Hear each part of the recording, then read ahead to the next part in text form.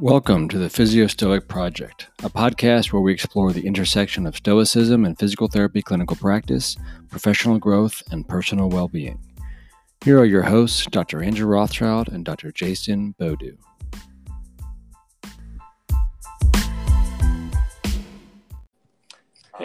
Hey, Jason, how you doing? Andrew, good to hear from you. How are you? I'm doing well, thanks. So last we spoke, the biggest thing going on in the country was the COVID-19 pandemic.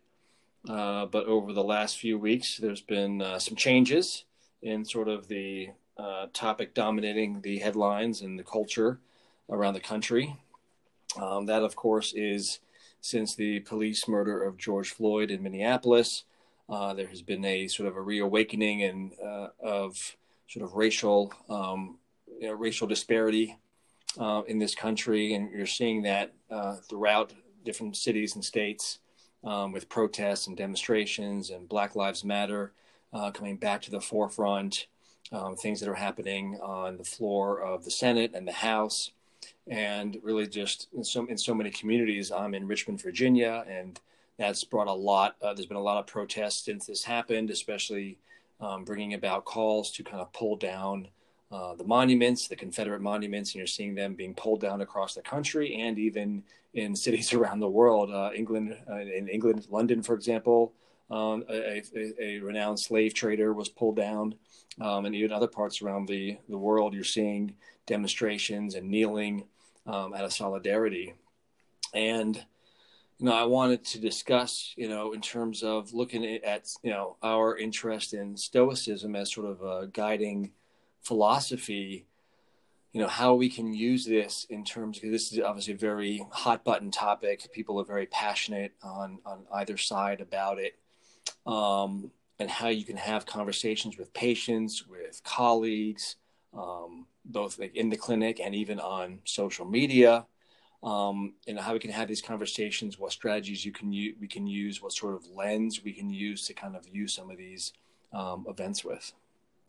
Yes, it is definitely a very relevant topic for today. And many clinicians, PTs, physicians, etc., are, if not on the verge of returning back to the clinic, have already restarted a few weeks ago. While some others have been working this whole time and have had to deal with the pandemic and potential fallout from these protests. And it presenting in the clinic, it can be a dicey conversation to have, because you and I may have a certain perspective on it, and the other person may not. Most clinics that I'm aware of, including ours, try to stay away from political topics. But sometimes that's difficult because health is obviously becoming very political now. Decisions made in DC are impacting all of us. The pandemic is affecting all of us. Health, social determinants of health have impacted both COVID and the protests that are going on right now, because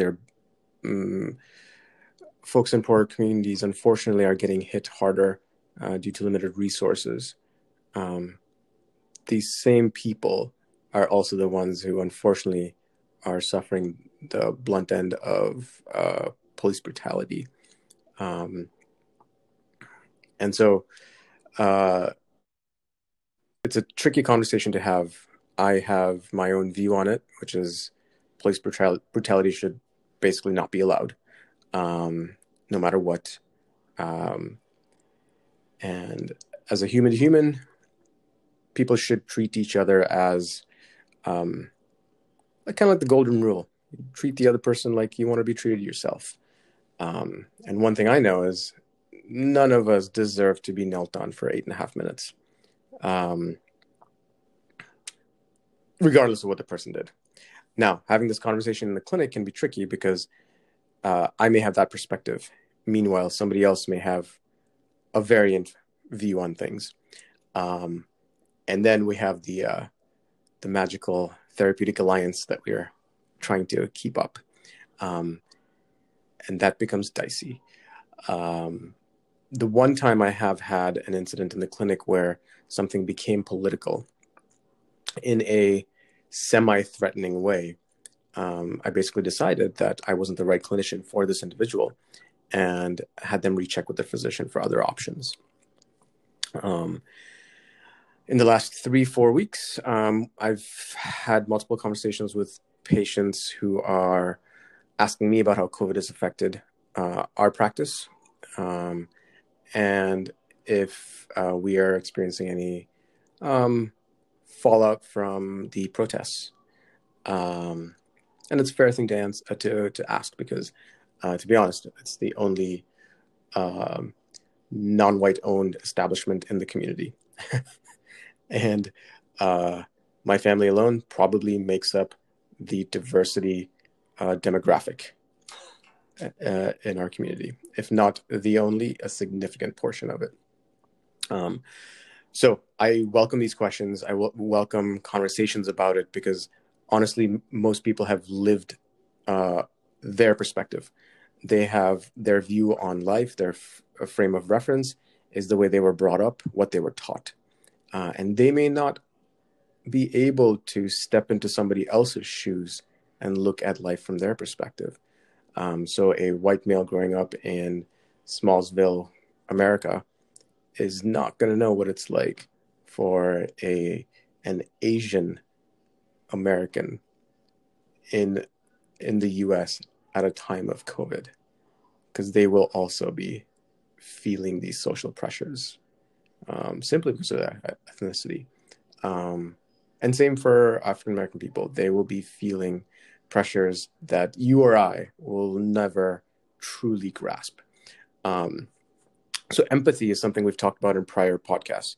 And I think it is another great opportunity to practice empathy. Imagine being in this person's shoes. Imagine being in their life. If you don't know enough about this population, it'd be a great idea to meet people, make friends, and just tell them, I just want to learn more, and ask them questions, which is literally what's been done to me. So thankfully, the place that I work in, we have fantastic patients, great staff, and they're completely open with having a conversation. And they just tell me, I know nothing about this, so do you mind if I ask you about it? Great way to start a conversation. In the clinic, when somebody points out something that is perhaps a little politically pointed, what do you do? You have the option to use empathy. You have the option to move the patient onto somebody else if it's uncomfortable. But it's a good chance to practice empathy and speak in a way that is non-threatening so that you can get this other person's perspective. And that's what I've done. And it's been the most beneficial way of one, keeping therapeutic alliance and doing what you're there to do, your job. And two, keeping things ethical without stepping into even thornier topics. Of course, if someone has a blatantly antithetical view to mine on kneeling on someone's neck for 8.5 minutes, well, I'll have to make a hard choice at that point. Because one of the Stoic principles of is to basically do the right thing no matter what. Would this hurt me? Potentially. But the fallout will also hurt everybody else. And it's my job to protect the people in the clinic, my staff, my other patients. And if I have to make a hard stance because it's politically inflammatory in the clinic, I'll make a hard stance and call it good. I think it's just the right thing to do, not just for me, but for my local circle of people I work with. Yeah, you bring up a really good point with empathy. And I think empathy works in both directions. Having empathy for someone who is going through something that, whether it's, pain, trauma, these kinds of things that you have not experienced, but yourself, but trying to at least understand where they're coming from and acknowledge and validate, their experience.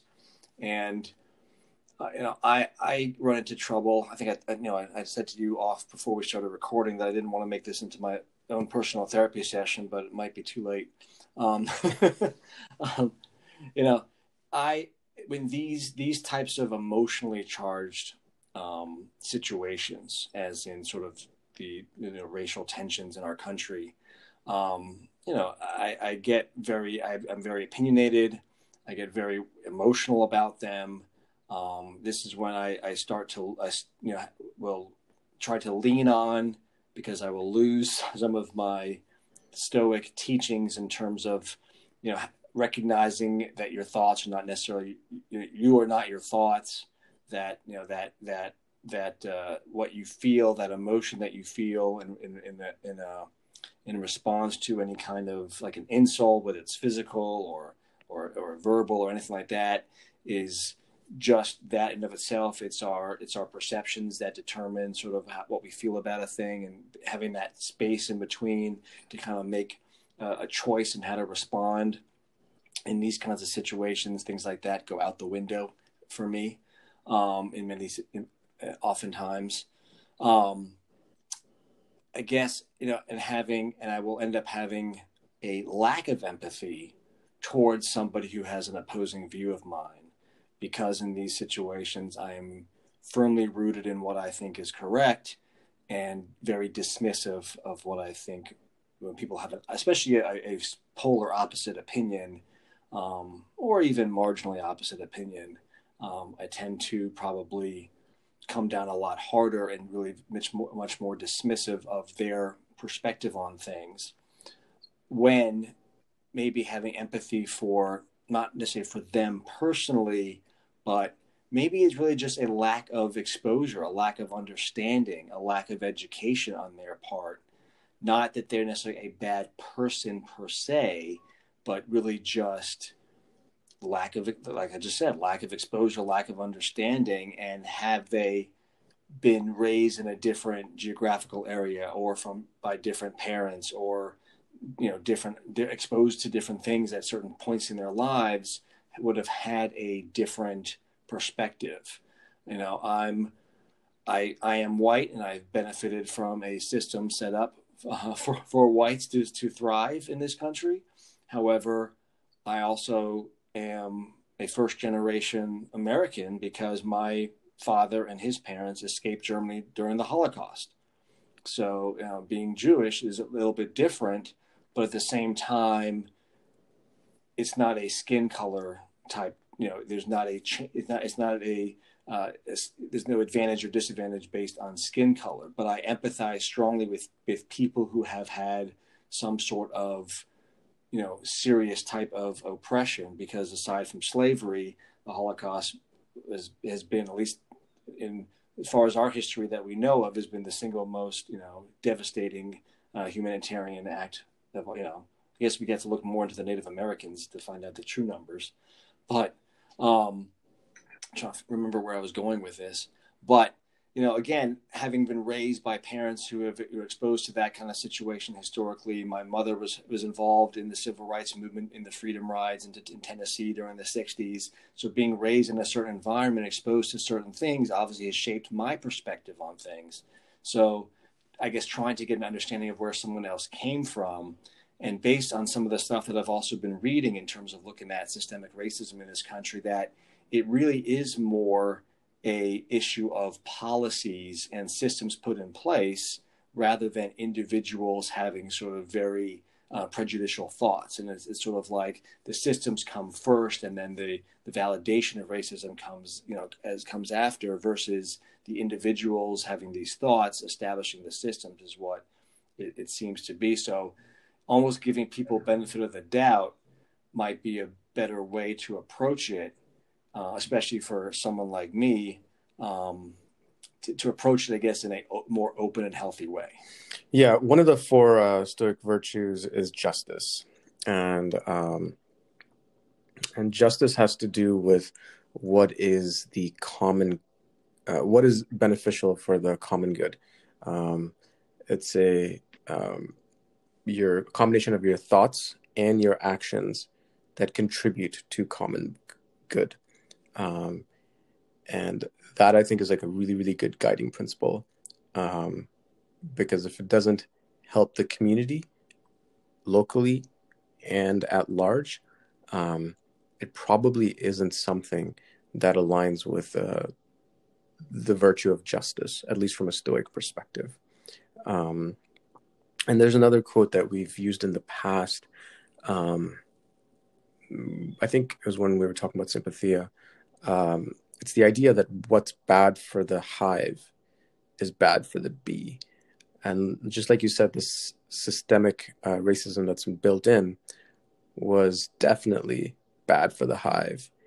And it's showing by individual bees being, unfortunately, bearing the blunt end of police brutality. And so I think what you said is right. A lot of it is kind of built in, but you get these fires that come up every now and then on an individual level. And yes, you're 100% right. Like empathy, humility, curiosity, all these things are completely worth exploring for each one of us. This is a great time to do it, to be honest. Everything is at an excited state.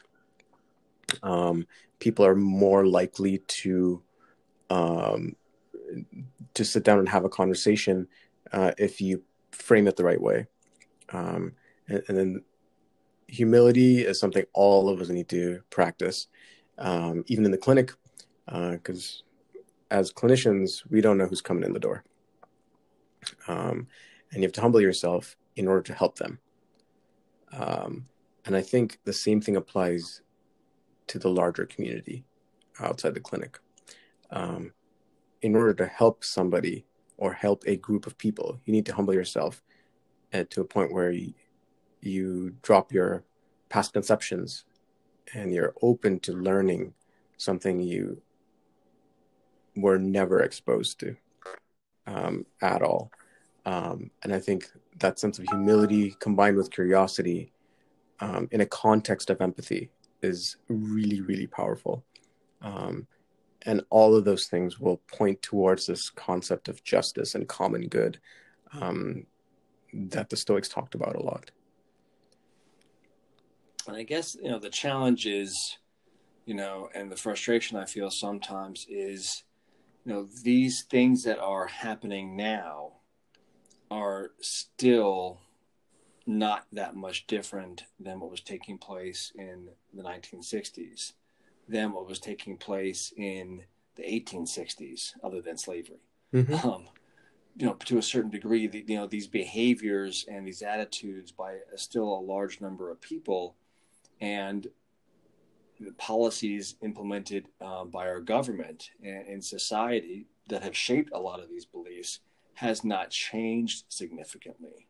So is having these conversations, is that going to be what moves the needle, trying to meet someone where they're at? Or do sometimes people need to be dragged to the right position? Do you know what I'm saying? Yeah, I think it's worthwhile to have these conversations because at least you get the opportunity to plant a seed of thought. It may not germinate for 10 months or 7 years, who knows? But at least they will start thinking about it. They may not openly admit to it. Wait that long, though. Can we afford to wait longer? That's what I'm saying is that, can we afford to go another number of years without seeing real change? Or does real change need to happen in a way that is not necessarily an easy transition? Oh, yeah. I think it was Nassim Taleb who said, history doesn't crawl, it leaps.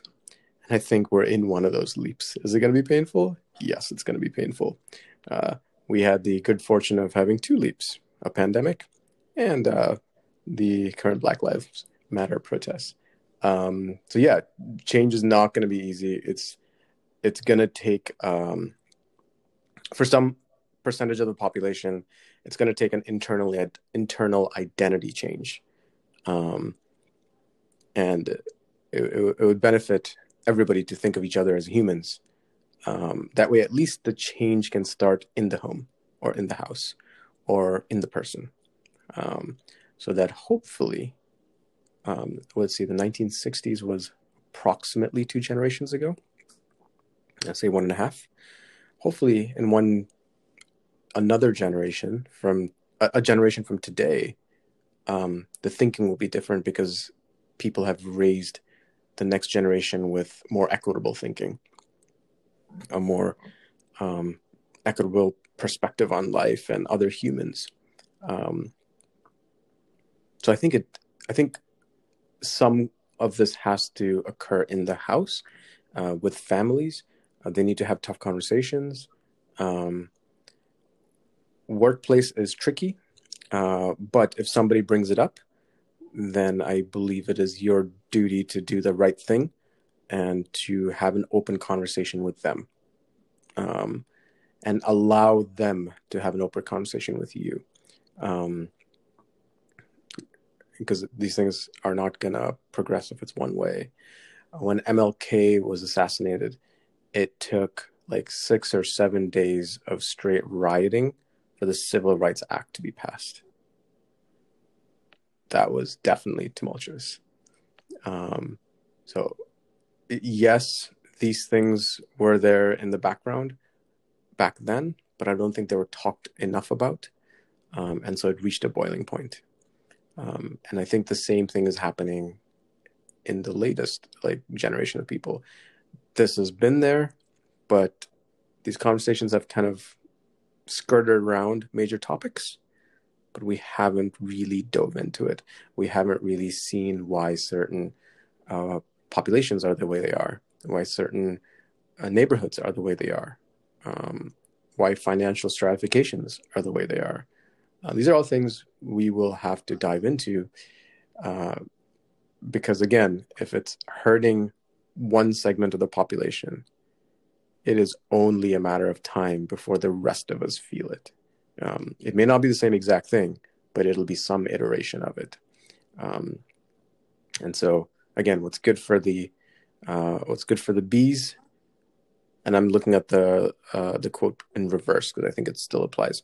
What's good for individual bees can also communally help the community, and we should be looking at these individual events, these individual conversations as part of a greater whole, because that's what it actually is.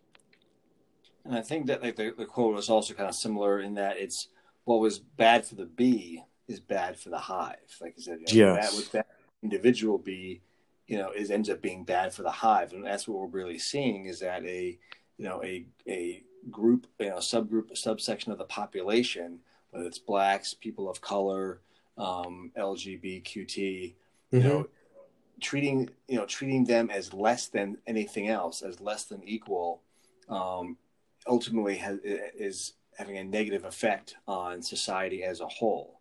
And it's just that's the whole thing about sort of white privilege, as just because it doesn't affect you, not realizing that there's a problem, and that's part of the whole thing.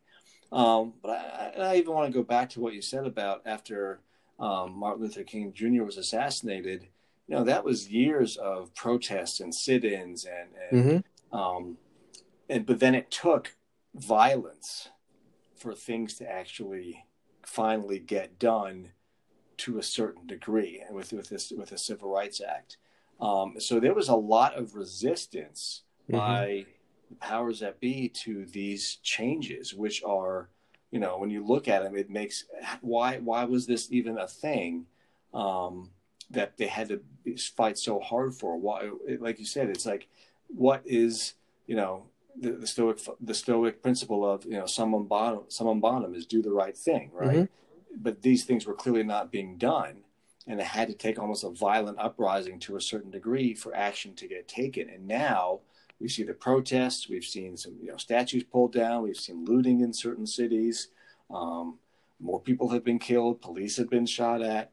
We're seeing these things happen, and it sometimes that's why that was sort of my thought was that sometimes it takes more than a conversation. It takes a little bit of revolution to really start to make some profound changes. So it's doing it.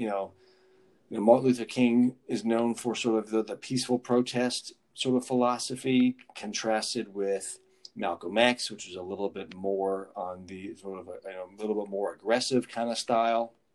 And then they they were a little bit at odds with each other, and then seemed to kind of identify where each other were coming. They became a little bit more united later on towards the end, but trying to weigh where the correct path is. And I don't know, I still feel like to a certain degree having a conversation is nice and all.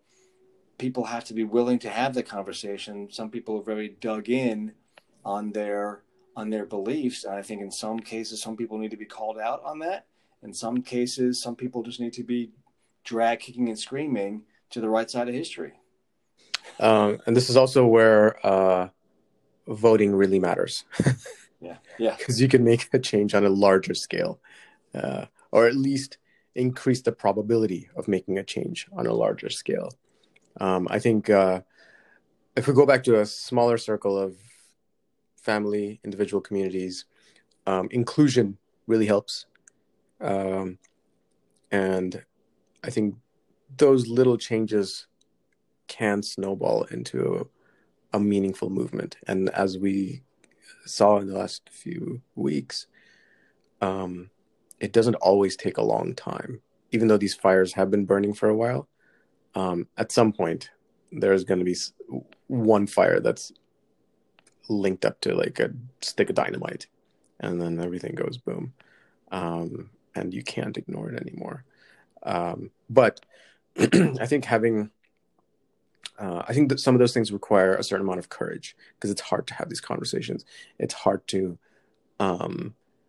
quit an organization if you feel like the leadership is unfortunately very biased. But these are strong steps to take and meaningful steps to take. And the one thing you are not forsaking is your own sense of right and wrong and your own personal principles when you take such a harsh stance against bias by just leaving your job. Like that is incredibly meaningful. It's also galvanizing to a certain degree, because it forces you to really think about what you stand for and your principles, and that's hard. That takes courage. The Stoics had like a kind of a little aggressive view of courage, which maybe we need. So they looked at courage as like the strength to face misfortune, to face death, and even to risk yourself for the sake of a greater good. Like there's that phrase again. So greater good, fellow man. It's the courage to like have, like we just said a few minutes ago, like your own sense of principles. And even though others may be getting away with something they shouldn't, you sticking to your own principles and taking a stand and moving away from that, or speaking your mind and insisting on some sense of fairness, all that takes courage. And I think all those little steps add up. I think it was this week when a football player from Liberty University dropped out. Yeah, just yesterday or the day before, I think. Yeah, like that takes courage. I have no idea what kind of life this this athlete had, but I'm sure it wasn't. I'm sure it wasn't all served to him on a silver platter to go to Liberty University with a full ride scholarship to play football. I'm sure he had to work for it, and then having achieved that, to take such a strong stance and say, "Hey, you know what? I don't think this organization is working the right way. I think there is built-in bias that is working against me and my community, and I'm going to take a stand and step away from it and make it public. Like, that is courage. So he basically risked his current potential and maybe future potential by stepping away and sticking with his principles. And I think that's something that all of us could use.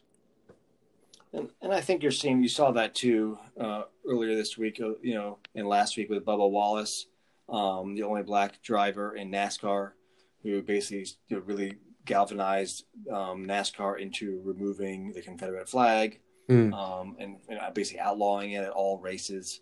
And not only that, being the only black driver, and in a predominantly white sport, in a predominantly Southern sport. With very strong sort of Confederate roots. So to come out about that and sort of, again, risking sponsorship, risking, basically his livelihood to a certain degree.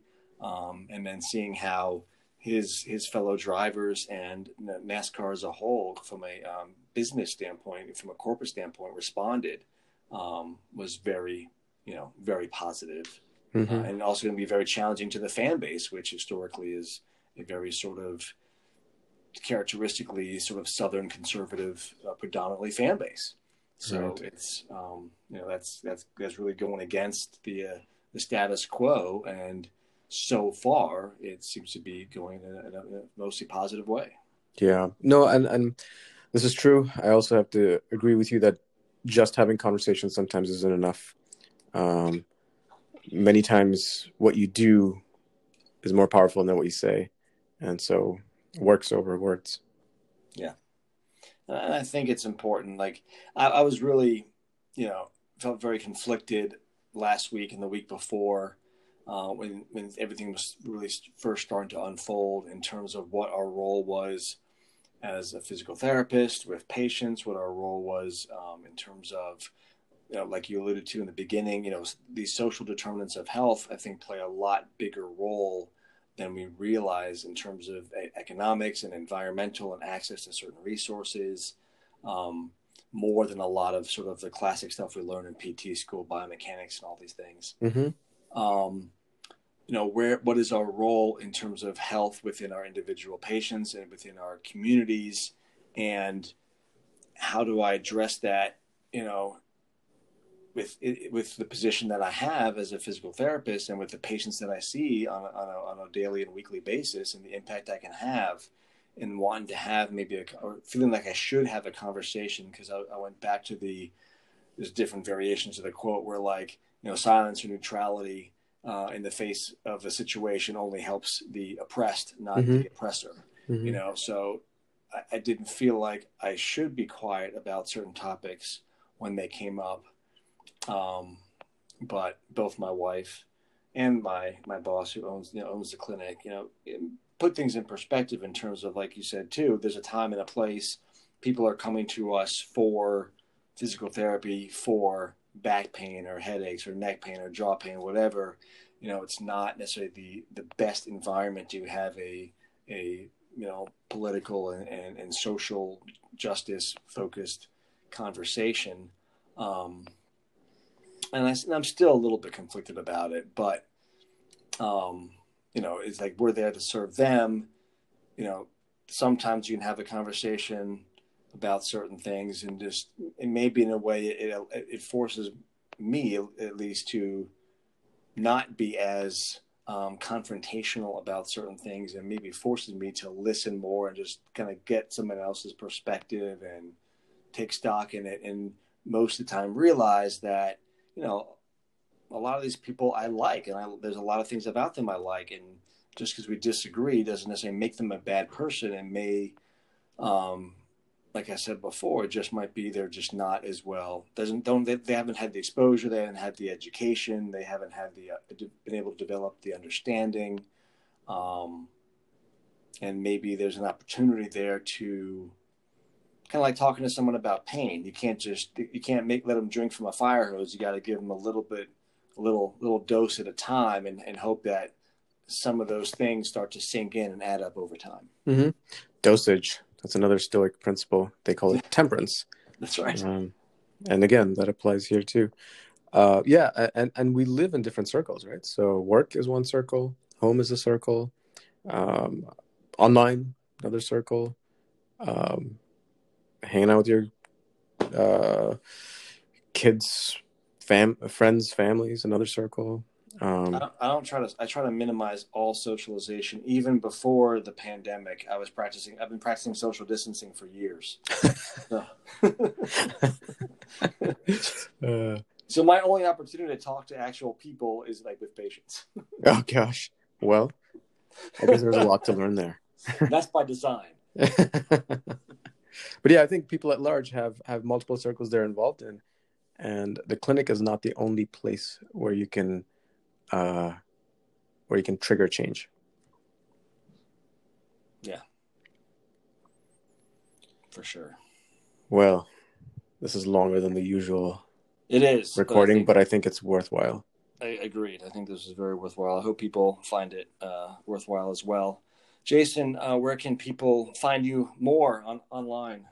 So I'm on Twitter and on occasionally on Instagram, but mostly Twitter. And my handle is the same on both. It's at 37 cycles. That's at 37CYCLES. And you can find me, same thing, both on Instagram and Twitter. Same handle at Spear, SPEAR _physio. And I also want to invite any listeners, if they want to have a candid conversation about this, I'm more than happy to do it. Just DM me on Twitter and we can dive in. Absolutely. Perfect. Thanks so much, Jason. Good talking, Andrew. Likewise.